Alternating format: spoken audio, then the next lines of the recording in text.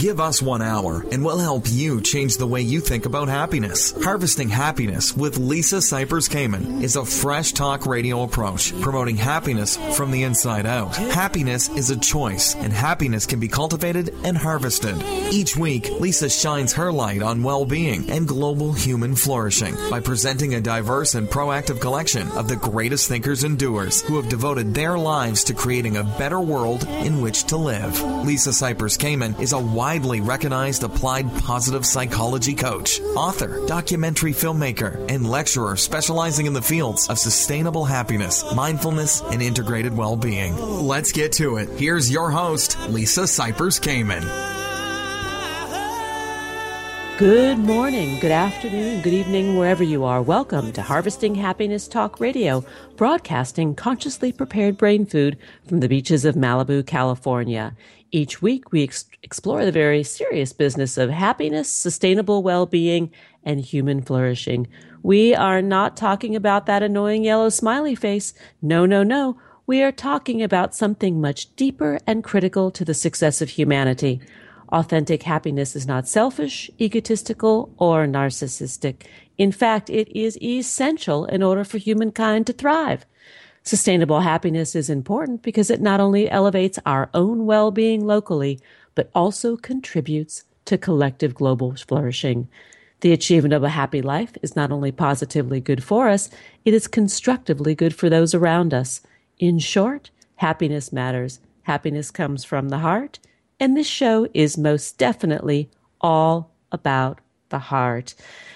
Today we're talking about modern medicine. We're talking about how medicine has evolved over the years. It used to be in the old days there was part art, part science, part intuition. Then the trend seemed to move to a very westernized clinical setting. And now it looks as though medicine is swinging back somewhere in the middle, which personally I'm pretty happy about, because in our Western medical practices, many physicians are employing techniques that at one time were considered alternative or maybe out there. But science is proving that they're not so out there after all. My next guest is Dr. Alex Lickerman, who is a physician, former assistant professor of medicine, director of primary care, and assistant vice president for student health and counseling services at the University of Chicago. He currently leads a direct primary care private practice called Imagine MD in Chicago. Alex's first book, The Undefeated Mind on the Science of Constructing an Indestructible Self, was published in 2012 and has received numerous favorable reviews from many sources, including Publishers Weekly. Welcome, Alex. I want to jump into this conversation because it's really a juicy one. Thanks for having me. Oh, it's a pleasure. You are a conventionally trained, your initial training, Western doctor.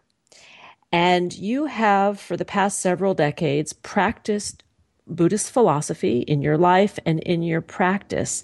And I am really interested to know how this works for you and how your patients are receiving this way of being and treating in the world. Well, so of course I don't announce to all my patients that I'm a Buddhist or practice Buddhism, but my Buddhist practice absolutely informs my medical practice because Buddhism is primarily concerned with the alleviation of suffering. And as my practice has progressed I'm now sort of in the mid-career, I've actually become more interested in how disease affects a person's life than in the disease itself. And I'm very interested in sort of treating not only a person's disease, but also the suffering that disease may bring to them and how it affects their life and their values and their careers and family relationships and all those things. So I absolutely every day bring Buddhist philosophy into my practice of medicine. It's not necessarily just labeled that way. Brilliant. And I think this is part of the gifts of how we use these philosophies in practice. It doesn't mean it has to be rubber stamped as such. It's really a way of being in the world. Well, I think that's right, and Buddhism has a unique place in many people's minds. They're more often intrigued by it than they are anything else, and so there are many patients who I tell I practice Buddhism, and even will describe how my practice affects my personal life and how many Buddhist ideas that I introduce in my medical practice can have benefit for them. I mean, there's a lot of modern day therapy and therapeutic techniques arise from the philosophy of Buddhism. So I think people resonate with that very easily. I agree. And in terms of defining Buddhism for our audience who may not have had an introduction to it, can you elaborate a little bit on the Eightfold Path and the Middle Way? Sure. So, the challenge with Buddhism is that there are so many different sects of Buddhism. There's almost as many sects of Buddhism as there are other religions besides Buddhism. So they're different in sometimes very large ways and sometimes very small ways. But I would say at its core, Buddhism is about observing one's mind and achieving happiness in this life. This notion that enlightenment is a real state that you can achieve in this lifetime, that you don't have to sort of die to achieve it in the next life, is what always attracted me to it. And the idea that it is about bringing forth wisdom already within your own life to deal with your very pragmatic everyday problems was what got me interested in doing it. But, the Eightfold Path and all those things really, in my mind, circle around one major idea, and that is that whatever problem you may be facing in your life, somewhere within your own life is the wisdom you need to overcome the suffering that problem brings. And by tackling that suffering through the practice of Buddhism, you gradually acquire more and more wisdom until ultimately, theoretically, you achieve the ultimate wisdom, which is an awakening to the identity or the nature of your life itself. What is life, and all the philosophical questions that come along with that, I think has great relevance to the way we experience life on a day-to-day basis. I agree. And as Dr. Lickerman, who walks into the office in treating a patient, let's say who has just received a very difficult or challenging diagnosis, how does this apply in your delivery and treatment of that patient? And how does it apply to the counsel you give that patient to manage what he or she has just heard? Yeah, it has an enormous impact because as a physician and a Buddhist, my real aim is to obliterate suffering or relieve suffering where I find it. And so, especially when you have to actually give somebody or tell someone that they have a terminal diagnosis, I actually find, believe it or not, those to be the most rewarding kinds of conversations I have, because I am so concerned with the impact of news like that on people. It informs the way I do it. And there actually are many scientific studies about how people, when they receive that kind of bad news, they remember how they were given it, and the empathy or lack thereof that the person who gave it to them had for the rest of their lives. You really have an opportunity to impact people in a positive way. And so some of my most satisfying patient interactions are with people who are actually dying, because there's often not that much that I can do for them medically, but clearly having just someone from the medical profession who cares about them and will not give up on them. I always say that to all patients I've ever had to tell we're dying of something, that no matter what happens, I will not abandon you. And I think that togetherness, that being with a patient rather than being the physician treating the patient, is something that has the greatest impact on relieving suffering. And of course, there are many Buddhist principles I bring in and help people to use to think about their disease and their suffering, and maybe that they have a terminal illness or a very severe illness that really can impact their experience of that illness. So I'm calling on those principles all the time without necessarily labeling them Buddhist principles. And it really flies in the face, as I see it, what you're sharing, as how modern doctors are trained. I mean, are you not trained to, of course, ostensibly have a good bedside manner, and I'm doing air quotes as I say that, good bedside manner, but there's also the separation that you are the deliverer of technology, not necessarily the bearer or witness to someone's suffering. Well, we're really in love with technology in the modern world, aren't we? Especially in our country, and thinking that technology has the answers. And so people typically, when they think about going to the doctor, think about the tests that have to be run and the diagnoses that are going to be made and the treatments they're going to receive. But this is why you can't really ever put a computer in front of a patient and say, here's your doctor, because there is something about the relationship and about the empathy, the understanding of emotions, the nuance of that just cannot be replaced by technology. And of course, the problem is our technology is so advanced and our science is so advanced that in medical school and residency training, that takes up all your time just to master the enormous amount of information that you have to master, which is why, interestingly, I find doctors immediately out of their training are a little bit robotic because they've been so focused on the science and technology of medicine. It takes years, I have found, to sort of get back to realizing that as a physician, your greatest power is as a human being and just being with people, and this artificial distinction between us and them, that we're the doctors and you're the patients and we heal you. All it takes is for a doctor to get sick once in a serious way, has actually happened to me, and you realize what an artificial distinction that is. And it really, one of my greatest therapeutic weapons is empathy. Yeah. And so, I think there are medical schools that actually are trying hard to bring that into the curriculum, but I always laugh thinking, how do you actually lecture and teach empathy? You can explain it, but to actually get people to practice it's a very different thing. And this is where the Buddhist philosophy is such a gift, because implementing the practices, or the challenges of removing judgment, of being a better observer, of accepting what is, of being of service to others, all of these aspects that more of than I stimulate, I call it the empathy gland. Yeah, well, absolutely. And not to say, of course, none of those things are only characteristics of Buddhism or Buddhist thought, right? But we all, can recognize the value of those things without having to be Buddhist practitioners.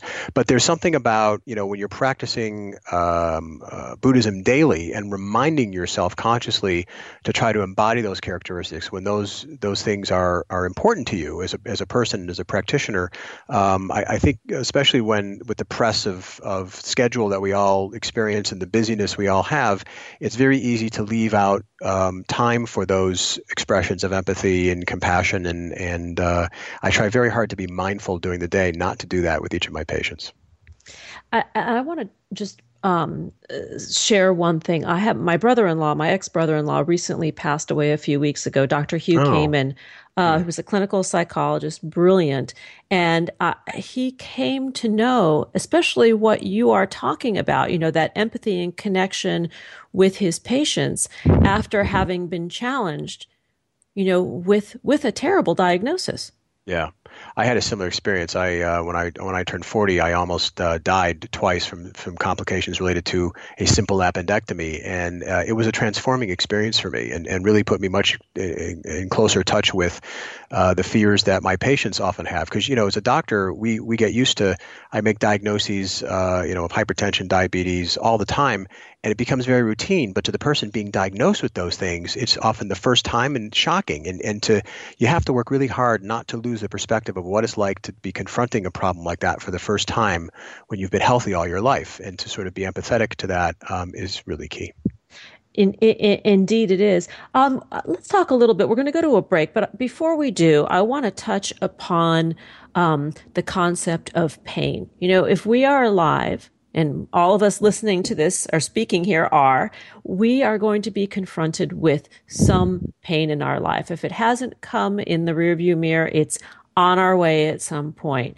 And one of the things that I find so fascinating about Buddhist principles and philosophy it's not managing the pain. The pain is certain. It is the suffering that ensues after the pain that is optional.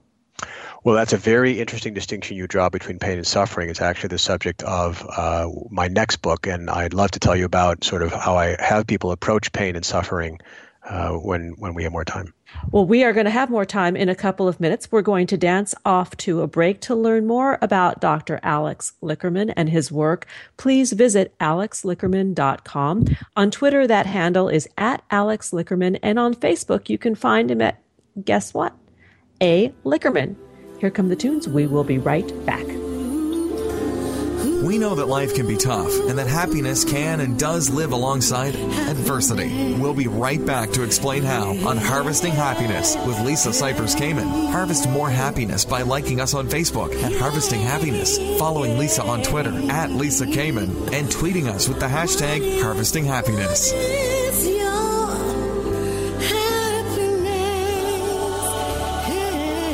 Love to read?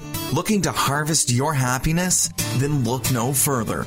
Lisa Cypers Kamen is an author of 3 amazing books that will assist in taking your well-being and self-mastery to the next level. Are we happy yet? 8 Keys to Unlocking a Joyful Life offers breakthrough strategies for creating your own personal happiness revolution. Perspectives on Addiction, an integrated journey to wellness, is an overview of the recovery process from a multi-stepped perspective and holistic approach of substance abuse and lifestyle management. Through her 3rd book, Reintegration Strategies for Depression, Anxiety, Anger, Grief, and Post-Traumatic Stress, offers a no-nonsense approach to dealing with post-combat civilian life reintegration issues for veterans and their families. You'll find these books online at Amazon.com and HarvestingHappiness.com. Mindful meditative moments are free and relaxing on-the-spot mini staycation journeys designed to calm the mind and soothe the body from the comfort of wherever you are. No reservations or travel required. Check out the playlists on HarvestingHappiness.com and Harvesting Happiness Talk Radio on iTunes and SoundCloud.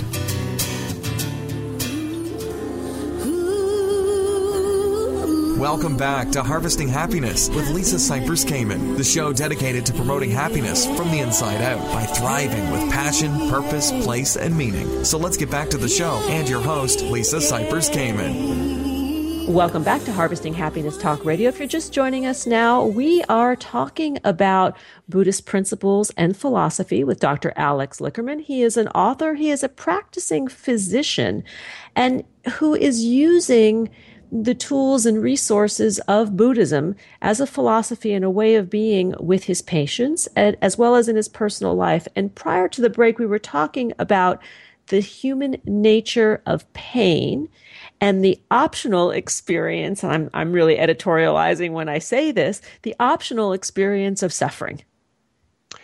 Yeah, so in my first book, The Undefeated Mind, there's a chapter called Accept Pain, and it's actually one of the most popular notions that I'm able to employ with patients. They make really great use of this, and the idea is when you feel pain of any kind, whether it's physical pain or it is some type of emotional pain, one of the more common ones being anxiety, our natural reaction to that is to try to get away from it. That's actually how we evolved, to get away from pain because it's so adaptive, obviously.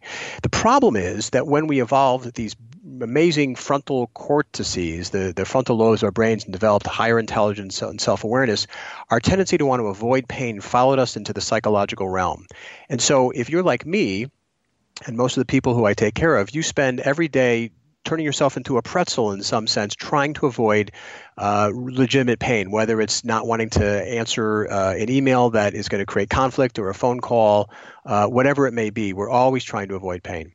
And the problem with that is that often the suffering that results in our lives from the strategies we employ to avoid that pain create more damage than if we just allowed ourselves to feel the pain in the first place. So when you survey students, people of college and graduate age, about the number one reason they get lost in drugs and alcohol abuse. And I think you work with those types of patients, so I'm sure you know. The number one reason they say they got it is they were trying to make themselves feel better. Pleasure is incredibly distracting from pain. Well, there's a lot of interesting studies looking at the value of approaching pain not from the perspective of rejection, but acceptance. So whether that pain is the pain of nicotine cravings, you're trying to quit smoking, or hunger pangs, you're trying to lose weight, even in patients who have epilepsy, who can tell when a seizure is about to come on, they have what's called a prodromal set of symptoms. When people view all of those unpleasant feelings in the spirit of acceptance, become sort of they're an observer of their own discomfort, paradoxically, those sensations decrease. And in fact, in the case of patients with epilepsy, it actually decreases the frequency with which they have seizures. It's really quite astonishing. And the goal then becomes not to sort of get away from the pain, but actually to endure the pain. So your goal, you're basically implicitly saying when you're trying to go away from pain, I'm too weak to withstand this pain. I have to get away from it. But when you say, all right, bring it on, I'm going to handle this pain, you're actually implicitly saying, I'm strong enough to handle this. And then in my mind, this sort of delineates the difference between pain and suffering, right? We all feel pain, but not all pain makes us suffer.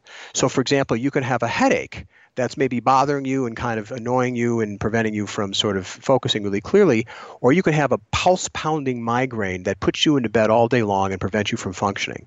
So in my mind, suffering is a particular experience of pain where pain in some way overwhelms and defeats you. Weightlifters, when they're lifting weights and trying to pump iron really hard, they're actually in pain, but they wouldn't say they're suffering with that pain. In fact, that pain is their goal because, of course, it's enabling them to grow. So when people can actually distinguish the difference between, pain that they can withstand, maybe even the service of growth, and then pain that actually causes suffering that really is just a totally aversive experience, their attitude and view towards pain and how it motivates them really can change. I think that's the secret sauce right there. I mean, that is the prescription that is not in a bottle, that it's contained actually within the human spirit. I think that's right. And there's this fascinating new type of cognitive behavioral therapy called ACT, which stands for Acceptance and Commitment Therapy, that basically argues a lot of the times the reasons we can't accomplish goals we want to have is not because the obstacles to those goals are outside of us, but they're inside of us. It's maybe our fear, our guilt, our anger, our anxiety that stops us from really pursuing our heart's desire. And when you can make a commitment to that goal or that dream that you have, and then identify what is the unpleasant feeling that even contemplating going after that dream brings up and stops me from doing. If I could look at that unpleasant feeling, say my fear, and view that not as something I must rid myself of, but something I must learn to tolerate in service of my goal, whatever that may be. It may be, you want to become, a career you want to achieve, or it may be just overcome a physical limitation from a disease. When you allow that pain in and tell yourself you're strong enough to withstand it and will withstand it in the service of your goal, suddenly you are able to accomplish things that you thought were impossible, and you become unleashed. It's an incredibly practical, useful technique for managing our own pain, and also I think a message counter to the message mostly that we get in our society now, which is that if you feel the smallest bit of anxiety, well, we have a pill for that. We're going to take that away because you shouldn't ever feel bad. There's a real pathology, I think, in asking ourselves and expecting that we will never feel bad. And if we never feel bad, conversely, we can never fully embrace the exquisiteness of joy when we come to know it. Absolutely. Absolutely. It is the paradox of all of these gnarly emotions that most of us seek to avoid. And I tell my own clients, I said, it's just a little suffering. And if, right. Your resistance to the suffering is actually making this whole thing sting so much more. Yeah, there really is something amazing about accepting it that frees you from it in a way and sort of changes the narrative about your ability to withstand it, and then suddenly makes things possible that weren't otherwise possible. And the other thing, of course, as you say, is, there is no way to live life without pain. If you're going to spend your entire life trying to get away from it, the actions that's going to lead you to take are going to be far more injurious to your health and your happiness than if you just accept life is at times pain and figure out how to become strong enough to handle it. Agreed. And circling back to your medical practice and the approach with patients who are receiving a difficult diagnosis, especially one such as a terminal one, does the challenge then become teaching or supporting the patient to be empowered using the pain and suffering and end-of-life perspectives to transform what remains? Yeah, obviously there's a lot of pain involved in receiving a diagnosis that's terminal, as well as from potentially whatever that diagnosis may be. And so I have these conversations with my patients, and I talk about sort of fundamentally how one can utilize this power of this notion of acceptance to alter the experience of whatever pain you have to feel, whether that is, for example, the pain of waiting for biopsy results and the anxiety of not knowing what those results are going to be, or the pain of going through a procedure, whether that is something that's physically painful or even just emotionally painful. I had a patient actually who had terrible claustrophobia and needed to get an MRI done to make a diagnosis. And he tried 4 or 5 times and finally came to me, and I said, look at it this way. So when that anxiety starts rising and you start feeling panicky, rather than trying to escape it, meaning, get out of the MRI, which is apparently what's causing your panic, look at that anxiety as a separate person and look at it and say, bring it on. You think that's bad, anxiety. I can handle that. Bring it on. And he told me he tried that, and then astonishingly, he was going for the MRI the next day. He didn't even feel anxious when that was his attitude. So it has really practical applications in every aspect of a patient's progress with a disease, whether terminal or not. And it's absolutely something I use in my practice with patients on a regular basis. Talk a little bit about Imagine MD, because it sounds like you have created something for yourself and your patients in Chicago that is medicine at its optimal. Well, I hope it is. I mean, I was motivated to do this because after 20 years at the University of Chicago doing many things besides patient care, I decided that's really what I wanted to do. That really is my personal mission. And yet the notion of doing that in a traditional fee-for-service model where I'm given 20 minutes only per patient, especially for sick patients, you just can't practice medicine the way I envision being able to practice it. So now, even though it's a subscription model, so patients actually pay $135 a month for me to be their primary care doctor, they get much more of me. And so my initial appointments, for example, are 2 hours long. And when I spend 2 hours with the patient, I don't just get to know their medical issues and conditions. I get to know them. And I get to also ask them about how their medical conditions are impacting their lives, and even bring in a lot of the ideas we've been talking about as methods for them to use to improve the quality of their lives. Because what I really want to do as a physician is not just treat the disease, but actually treat a patient and make their, have an impact on the quality of their lives as well as the length of their lives. And so this model enables me to practice medicine the way I have always imagined it should be practiced. It's sort of like Marcus Welby care with 21st century technology molded into one. So I'm actually having the time of my life. I'm loving it. And a little bit of the Om mixed in, it sounds like. Just a little bit of the Om. A little touch of the Om. But, it's becoming more widely accepted. A lot of our listeners are really people that come from the middle of the country, that come from overseas. We have a huge global base to our listeners. And this is becoming more widely accepted. We're hungry for that intimacy in our relationships, albeit our doctor, our psychologist, or our mechanic. We all want that. Yeah, I know. I think so. And I'll tell you, the other thing that's so exciting to me is a lot of the Buddhist ideas that I have been trying to embody for the last 25 years. When I sat down to write my book, The Undefeated Mind, I discovered there was just a tremendous amount of science that actually was now proving out these 2,500-year-old ideas and showing the way where people, whether you have any interest in practicing Buddhism or not, you can leverage them in a way that makes a practical difference in the quality of your life. And so I'm excited to see that there's I call this the science of spirituality, but there really are ways you can actually make use of these principles that science is suggesting are legitimate. Dr. Alex Lickerman, thank you so much for being with us. We are excited to have you return when your next book comes out, which I hope is in the not too distant future.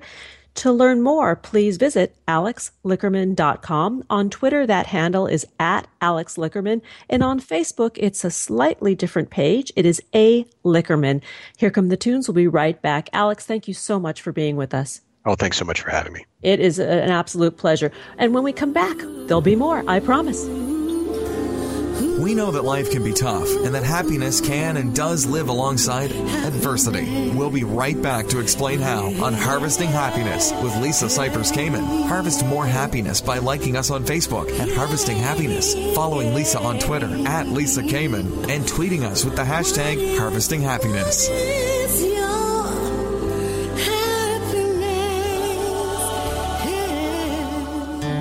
Remember what it feels like to receive a gift? We all know nothing gives happiness like a present, so you should unwrap yours at harvestinghappiness.com and sign up to receive your free ebook, Got Happiness Now, that offers simple, user-friendly ways to get greater happiness in your world each and every day. That's harvestinghappiness.com. Lisa Cypers Kamen has built an impressive global lifestyle management consulting company offering applied positive psychology, mindfulness, and integrated well-being coaching. Her services, including addiction and trauma recovery support, as well as life crisis triage, are available worldwide through phone, video, and on-site. In addition, Lisa delivers workshops, lectures, and trainings to corporations and institutions and is a frequent guest expert on many prominent radio and TV shows. Connect with us at harvestinghappiness.com for more information. Harvesting Happiness for Heroes is a 501c3 nonprofit corporation offering innovative and integrated stigma-free combat recovery services to veterans and their loved ones with programming that focuses on the transformation of post-traumatic stress into post-traumatic growth using scientifically proven positive psychology coaching tools and strategies that increase self-mastery, self-awareness, and self-esteem to help heal the invisible wounds of war. To make a tax-free charitable contribution or to learn more, please visit hh4heroes.org. Welcome back to Harvesting Happiness with Lisa Cypers Kamen, the show dedicated to promoting happiness from the inside out by thriving with passion, purpose, place, and meaning. So let's get back to the show and your host, Lisa Cypers Kamen. Welcome back to Harvesting Happiness Talk Radio. If you're just joining us now, I urge you to download and share this podcast. Why? It's kind, it's free, it's legal, it's available 24/7. And we're talking about spiritual discernment. We're talking about no BS spirituality. And my next guest is Chris Grosso. He's a public speaker, writer, spiritual director of Tovio by Advocacy Unlimited. He's a teacher with Worldwide Insight Organization and author of Indie Spiritualist, a no BS, and the word is actually spelled out, but I'm going to be proper here so I don't get in trouble with some of our syndicated partners. So let me say that again. Indie Spiritualist, a no BS exploration of spirituality and everything mind, what I've learned about hard knocks, spiritual awakening, and the mind-blowing truth of it all. He writes for Origin Magazine, Huffington Post, and Mantra Yoga and Health Magazine. Chris Grosso has also spoken and performed at Wanderlust Festival, Celebrate Your Life, Yoga Journal Conference, Sedona World Wisdom Days, Kripalu, and Sun Valley Wellness Festival, as well as a myriad of others. Welcome, Chris. Thanks for joining us.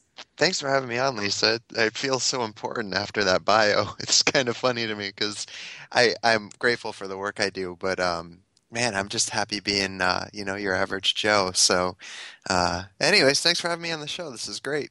Well, you are important. I think that's the point of all of this. All the work that we do is, identifying people such as yourself who are really living their passions. And spirituality is one that is yours, but it comes kind of in a different way, right? Not in the most classic form that people think of, angels and flowing robes and tablets.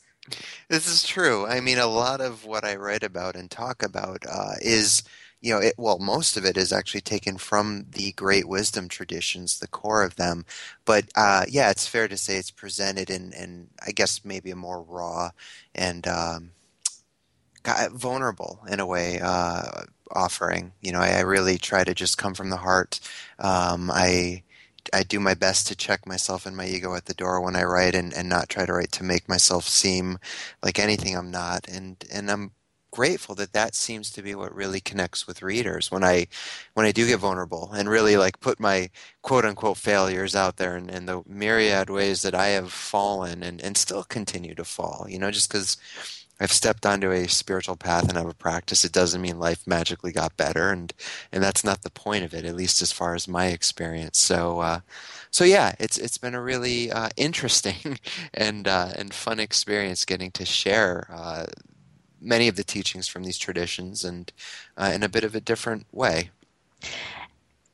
And I'm with you in 500%. And what I want to just mention is when we look at positive psychology or the science of happiness, and we look at some of the research that has been done, there is a direct correlation of higher happiness or self-reporting well-being levels for those people who have some kind of spiritual practice. And we're not talking necessarily about religion. We're not talking about the G word.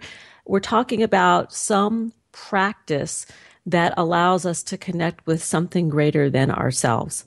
Mm. I mean, that makes perfect sense, whether it is meditation or yoga or, I mean, really, there's so many different quote unquote spiritual practices out there.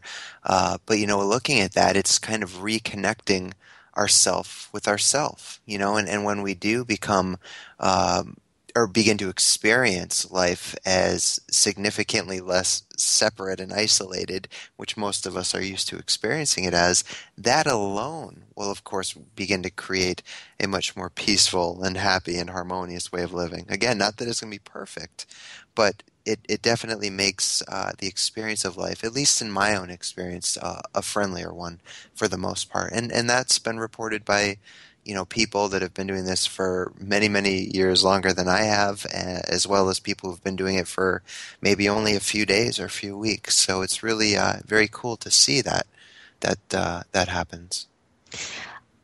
I am a practitioner of yoga and meditation and some of the things that we share in common. And I do find it a pathway to my own personal spiritual connection. But I also have teenage kids, and my son is a surfer. And he Yeah. and I, from time to time, have these discussion about what God means or what spiritual connection means.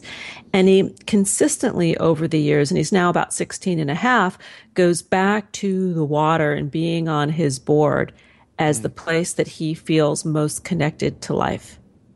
That's perfect. I often write about my own experience with skateboarding and how that's a very dear spiritual practice to me because that is where I feel very connected naturally without having to put forth the effort. And I know they say, meditation is supposed to be effortless, so on and so forth. But, when you're first starting out, there is a sense of effort. You have to make the effort to sit on the cushion or wherever you're sitting. You have to make the effort to set the timer. And that's why when I talk with a lot of younger people that are a bit cynical or skeptical towards the idea of spirituality, the way I usually try to approach it is finding where's your passion. So your son, perfect example, surfing. For others, it might be art, painting, things of that nature, hiking in nature.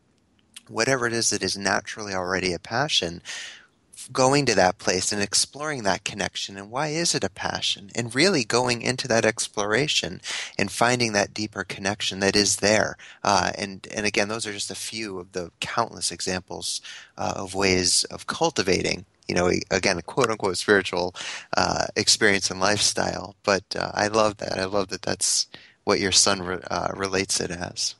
And in speaking with a lot of younger people and young adults, I agree with you that this is a challenge today. And how do we help others or turn the light on or shine the light upon these other ways to gain connection so it can be encompassed, or brought into one's daily practice.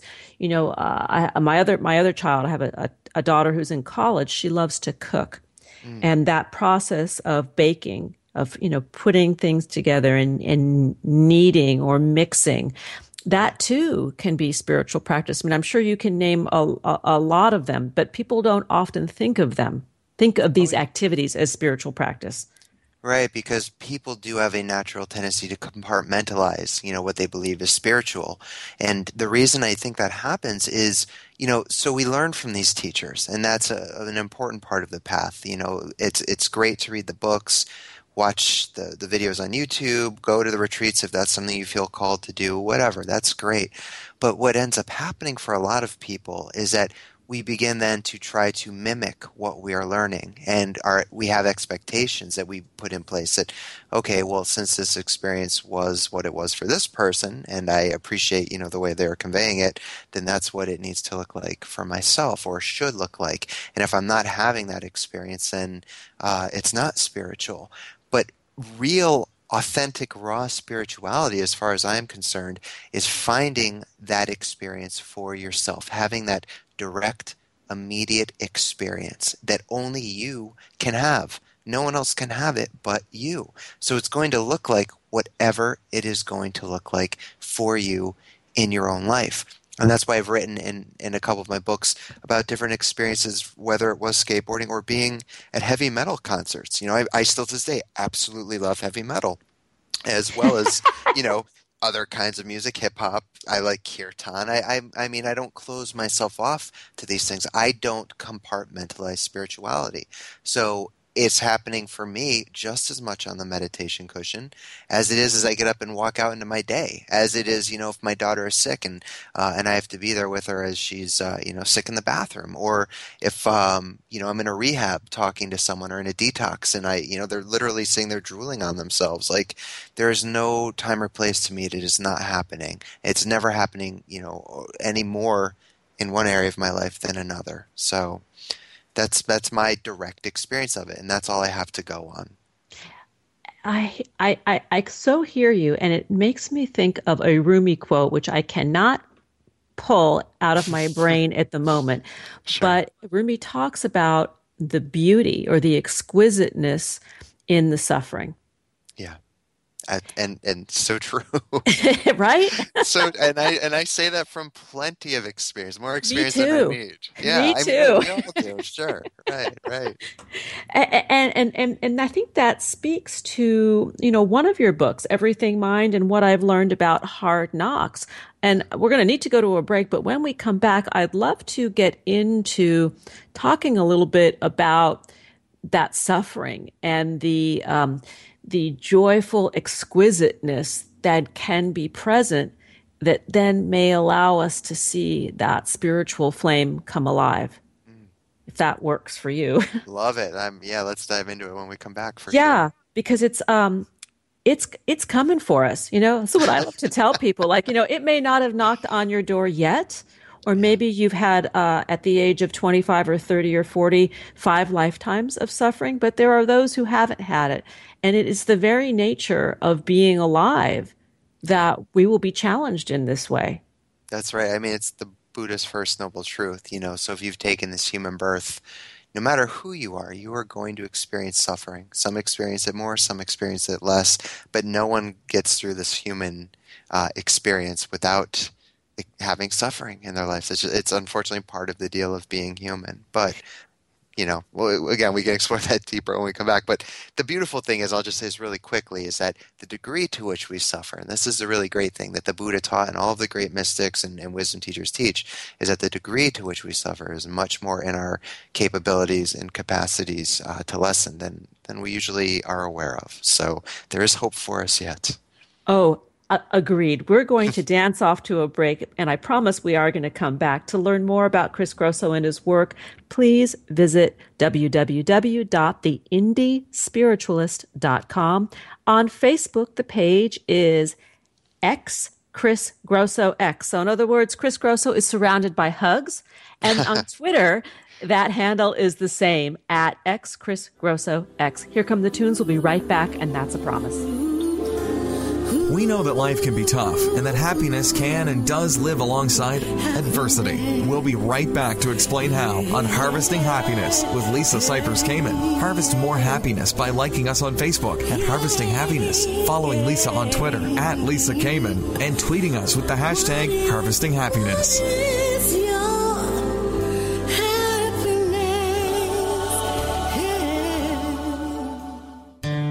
Lisa Cypers-Kamen, author of Got Happiness Now, is also a prestigious TEDx presenter.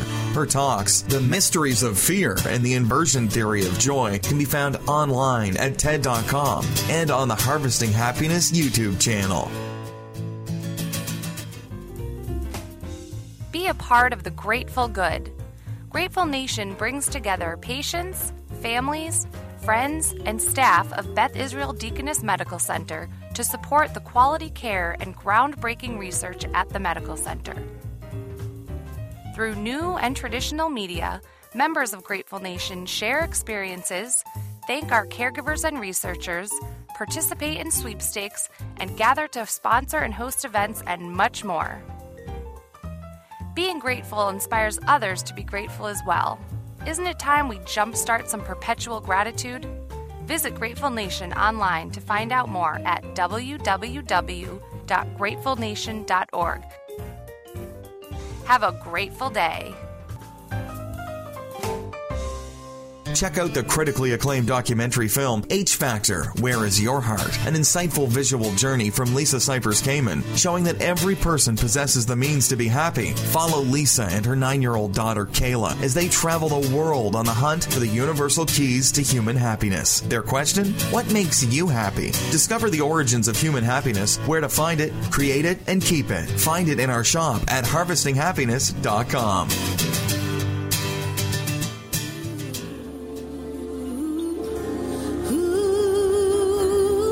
Welcome back to Harvesting Happiness with Lisa Cypers Kamen, the show dedicated to promoting happiness from the inside out by thriving with passion, purpose, place, and meaning. So let's get back to the show and your host, Lisa Cypers Kamen. Welcome back to Harvesting Happiness Talk Radio. If you're just joining us now, we are talking about no BS spirituality with Chris Grosso and his book, Indie Spiritualist, a no BS exploration of spirituality. And I want to clarify that no BS is actually spelled out as a book title. I'm just trying to be a good girl and not get in trouble with our syndication distribution, so they won't come after me. Anyway, we are talking about spiritual discernment. We're talking about, or what we were talking about prior to going to the break, was the Buddhist principle number 1, and that is pain is certain, but suffering is optional. So, Chris, let's talk about that. How do we mitigate, minimize, or dance with our suffering? Yeah, so I think, the interesting thing is it's not about even minimizing suffering. It's about changing our relationship to pain first and foremost, because suffering is a byproduct of our aversion to pain. So, we try to push it away when it comes up, or we grasp to external things to deal with it. As I write candidly, I'm in recovery from drugs and alcohol, so that was a big part of my own aversion. But others in life, there's so much to reach for: food, sex, shopping, even spirituality can be a means of aversion for some people. So changing the relationship to the pain in our lives and understanding that pain is inevitable. That's going to happen, whether it is physical pain or emotional pain. That is just part of the deal with life. But learning to lean into the pain rather than run away from it, rather than suppressing it, because again, that's what causes the suffering. And so, basic practices such as meditation, that alone allows us to begin to bring a spaciousness to these experiences of pain. It doesn't mean that the pain will necessarily be any less, but it does make it much more easier to navigate. We recognize that it is just a temporary experience that is happening right now. Like Christ said, this too shall pass. That is the case with everything in life, literally. The only constant thing in life is that everything, including us, is changing all of the time. So, really learning to find a way to sit with the pain when it comes, whatever pain it may be, that changes our relationship to suffering. Now, the other side of that I'll just quickly mention too is that sometimes the pain is really great and it is beyond our ability to sit with. And that's okay too. That happens. But we need to really be very mindful of, is it really beyond what I can work with right now? Or is it just, I really can't sit with it? And if you really can't sit with it, which can be the case sometimes, then I'll be the first person to say, you know what?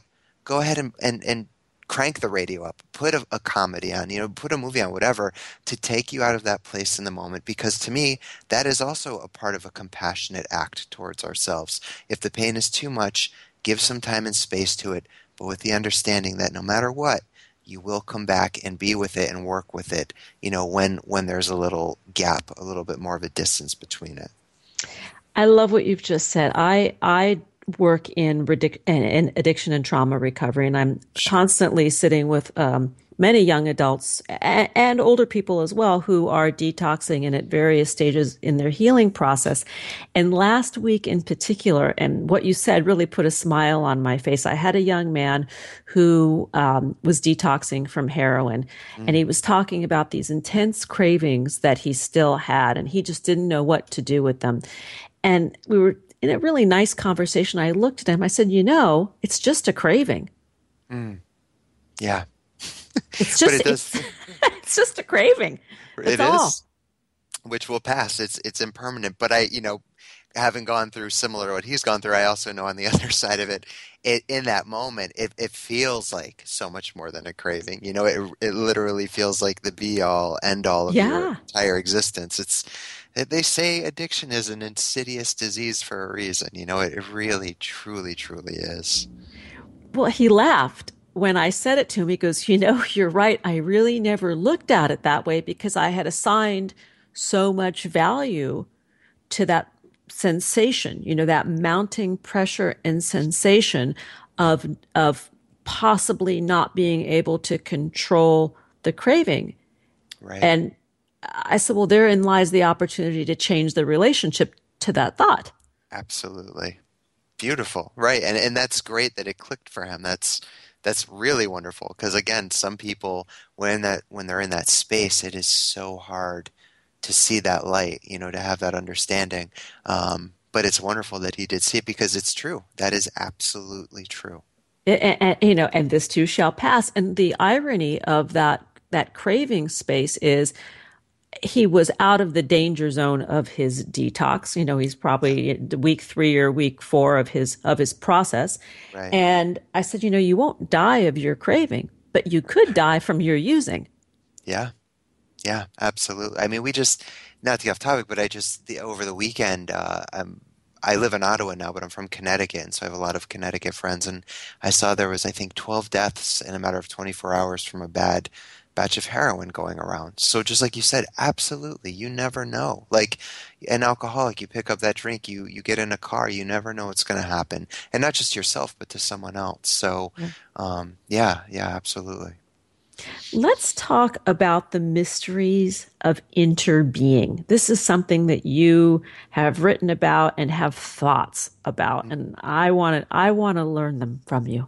Well, I mean, I think that actually segues perfectly with suffering, because in my own life, that was such a huge part of my suffering. I believe I said earlier something to the effect of, believing in this separate, isolated self, that's alone, and, is experiencing this pain. And so it's not just a Buddhist teaching, but I've done most of my studies on interbeing through Buddhism. That's actually a term that was coined by the Vietnamese monk Thich Nhat Hanh, which, simply states all things in life are interbeing with one another at all times. An example I used was actually, there's a heavy metal band, to go back to that, called Motorhead, really big, famous metal band, and I was covering them for my website a few years ago, and I had a photo pass, so I'm right up there in the front of the stage, and they come on, and the bass player's playing this really beautiful wooden bass that I'd never seen, a beautiful inlay, hand-carved leaf inlay, gorgeous instrument. Excuse me. And so I start thinking about the bass, and then I'm going deeper than the bass into the wood, and the fact that wood came from a tree, and that tree needed sunshine and rain to grow, and help its roots. And then besides that, also had to be somebody working at the company that created the bass to actually make it, and then this person had to have parents that came together in order to have him, and on it goes. This literal interbeing of all things in life. You can look at anything in life and see that, all of these causes and conditions had to come together in order for it to be there as it is in this moment. And that goes for you and me. And I mean, literally everything. Everything is this dance. In Hinduism, they call it Leela, the dance. It's a dance. And it's really, once you start not only understand it intellectually, but to experience it directly, that's where the beauty of it really lies. And in that experience is where, at least for me, this sense of separation and suffering because of that begins to diminish rapidly. Tell me the name again. Leela? Lila, Lila, the dance, they refer to it as the dance of consciousness, the dance of Brahman, the dance of the one underlying principle that all the unmanifest, that gives birth to the manifest. So it's also called the great chain of being. It comes out of this one Brahman, Buddha mind, Christ consciousness, the be all end all, and it comes out of that, and it's kind of like it just throws and casts itself out, and then thus begins evolution, or I'm sorry. So just on a human level, let's kind of fast forward because I know we're limited on time, but we'll just say atoms, molecules, cells into this organism, this evolution, and here we are. But those atoms had to become molecules, and then the molecules include the atoms, and then the cells include the molecules and the atoms. So they're all interbeing with one another to create this human organism. And that's just us personally. You look at the world and the universe, it's all interbeing with itself. It all had to come together in order to create this experience where we are right now today. It reminds me of a couple of John Muir quotes, which I pulled up that I absolutely loved. Sure. One is, tug on anything at all, and you'll find it connected to everything else in the universe. Absolutely. That's one. The other is, when we try to pick out anything by itself, we find it hitched to everything else in the universe. Yeah. John Muir knew what he's talking about. That's right. John Muir knew. Yes, he did. Yes. He really did. Let's talk about, just for a second, I know we are running short of time, the one word of caution to us all is the perils of fundamentalism. And I think that this is a nice counterpoint to finish with. Yeah, agreed. And that word's associated with a lot of religions, but you can also find it very alive and well in spirituality too. And it's unfortunate, and that's something I've directly encountered based solely on my appearance. I'm a heavily tattooed person. I have big holes in my ears, and these are just things that I've grown up appreciating and enjoying in life. And it's been unfortunate that some quote unquote spiritual people have completely written me off or said negative things to me without getting to know me whatsoever, without even having a conversation with me, literally based just on my appearance. And it's not just me. I've heard that from so many other people.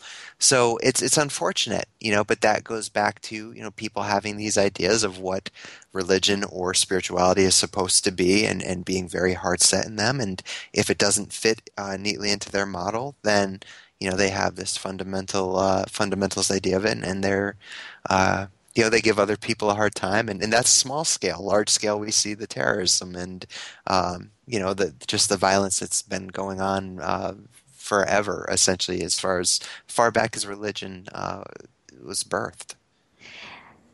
Beautifully said. We are out of time. And I want to, once again, unfortunately, but you'll come back. You'll join us again in a few months, and we'll connect again. To learn more about Chris Grosso and his work, please visit www.theindiespiritualist.com. On Facebook, the page is X Chris Grosso X. So imagine him being surrounded by hugs. And on Twitter, once again, it's X Chris Grosso X. The books are Indie Spiritualist, a no BS exploration of spirituality, and Everything Mind, what I've learned about hard knocks, spiritual awakening, and the mind-blowing truth of it all. Thank you, Chris. I just want to share a couple of thoughts before we part. Happiness is not a destination. It cannot be bought, sold, or traded. Happiness will never invite you to the party. It simply comes down to a choice to show up each and every day in the world with passion, purpose, place, and meaning. Thanks for joining us on Harvesting Happiness Talk Radio. This is Lisa Cypers-Kamen, and my guest today, Dr. Alex Lickerman and Chris Grosso, wishing you kind thoughts, kinder words, and the kindest of actions. Until next time, remember, happiness is an inside job. happiness is your inside job. Harvesting Happiness Talk Radio is produced in collaboration with TogiNet and KBUU and is available on PRX, the Public Radio Exchange. Go out and rock your day. Thanks for joining us on Harvesting Happiness Talk Radio with Lisa Cypers-Kamen. Join us each and every Wednesday for a brand new broadcast and continue to harvest your own happiness anytime from the comfort of wherever you are with hundreds of free downloadable podcasts from our libraries on iTunes and SoundCloud. To learn more about Lisa's global practice as an applied positive psychology coach specializing in lifestyle management as well as addiction and trauma recovery services, please visit harvestinghappiness.com. Spread more joy by liking us on Facebook at Harvesting Happiness, following Lisa on Twitter at Lisa Kamen, and tweeting us with the hashtag Harvesting Happiness.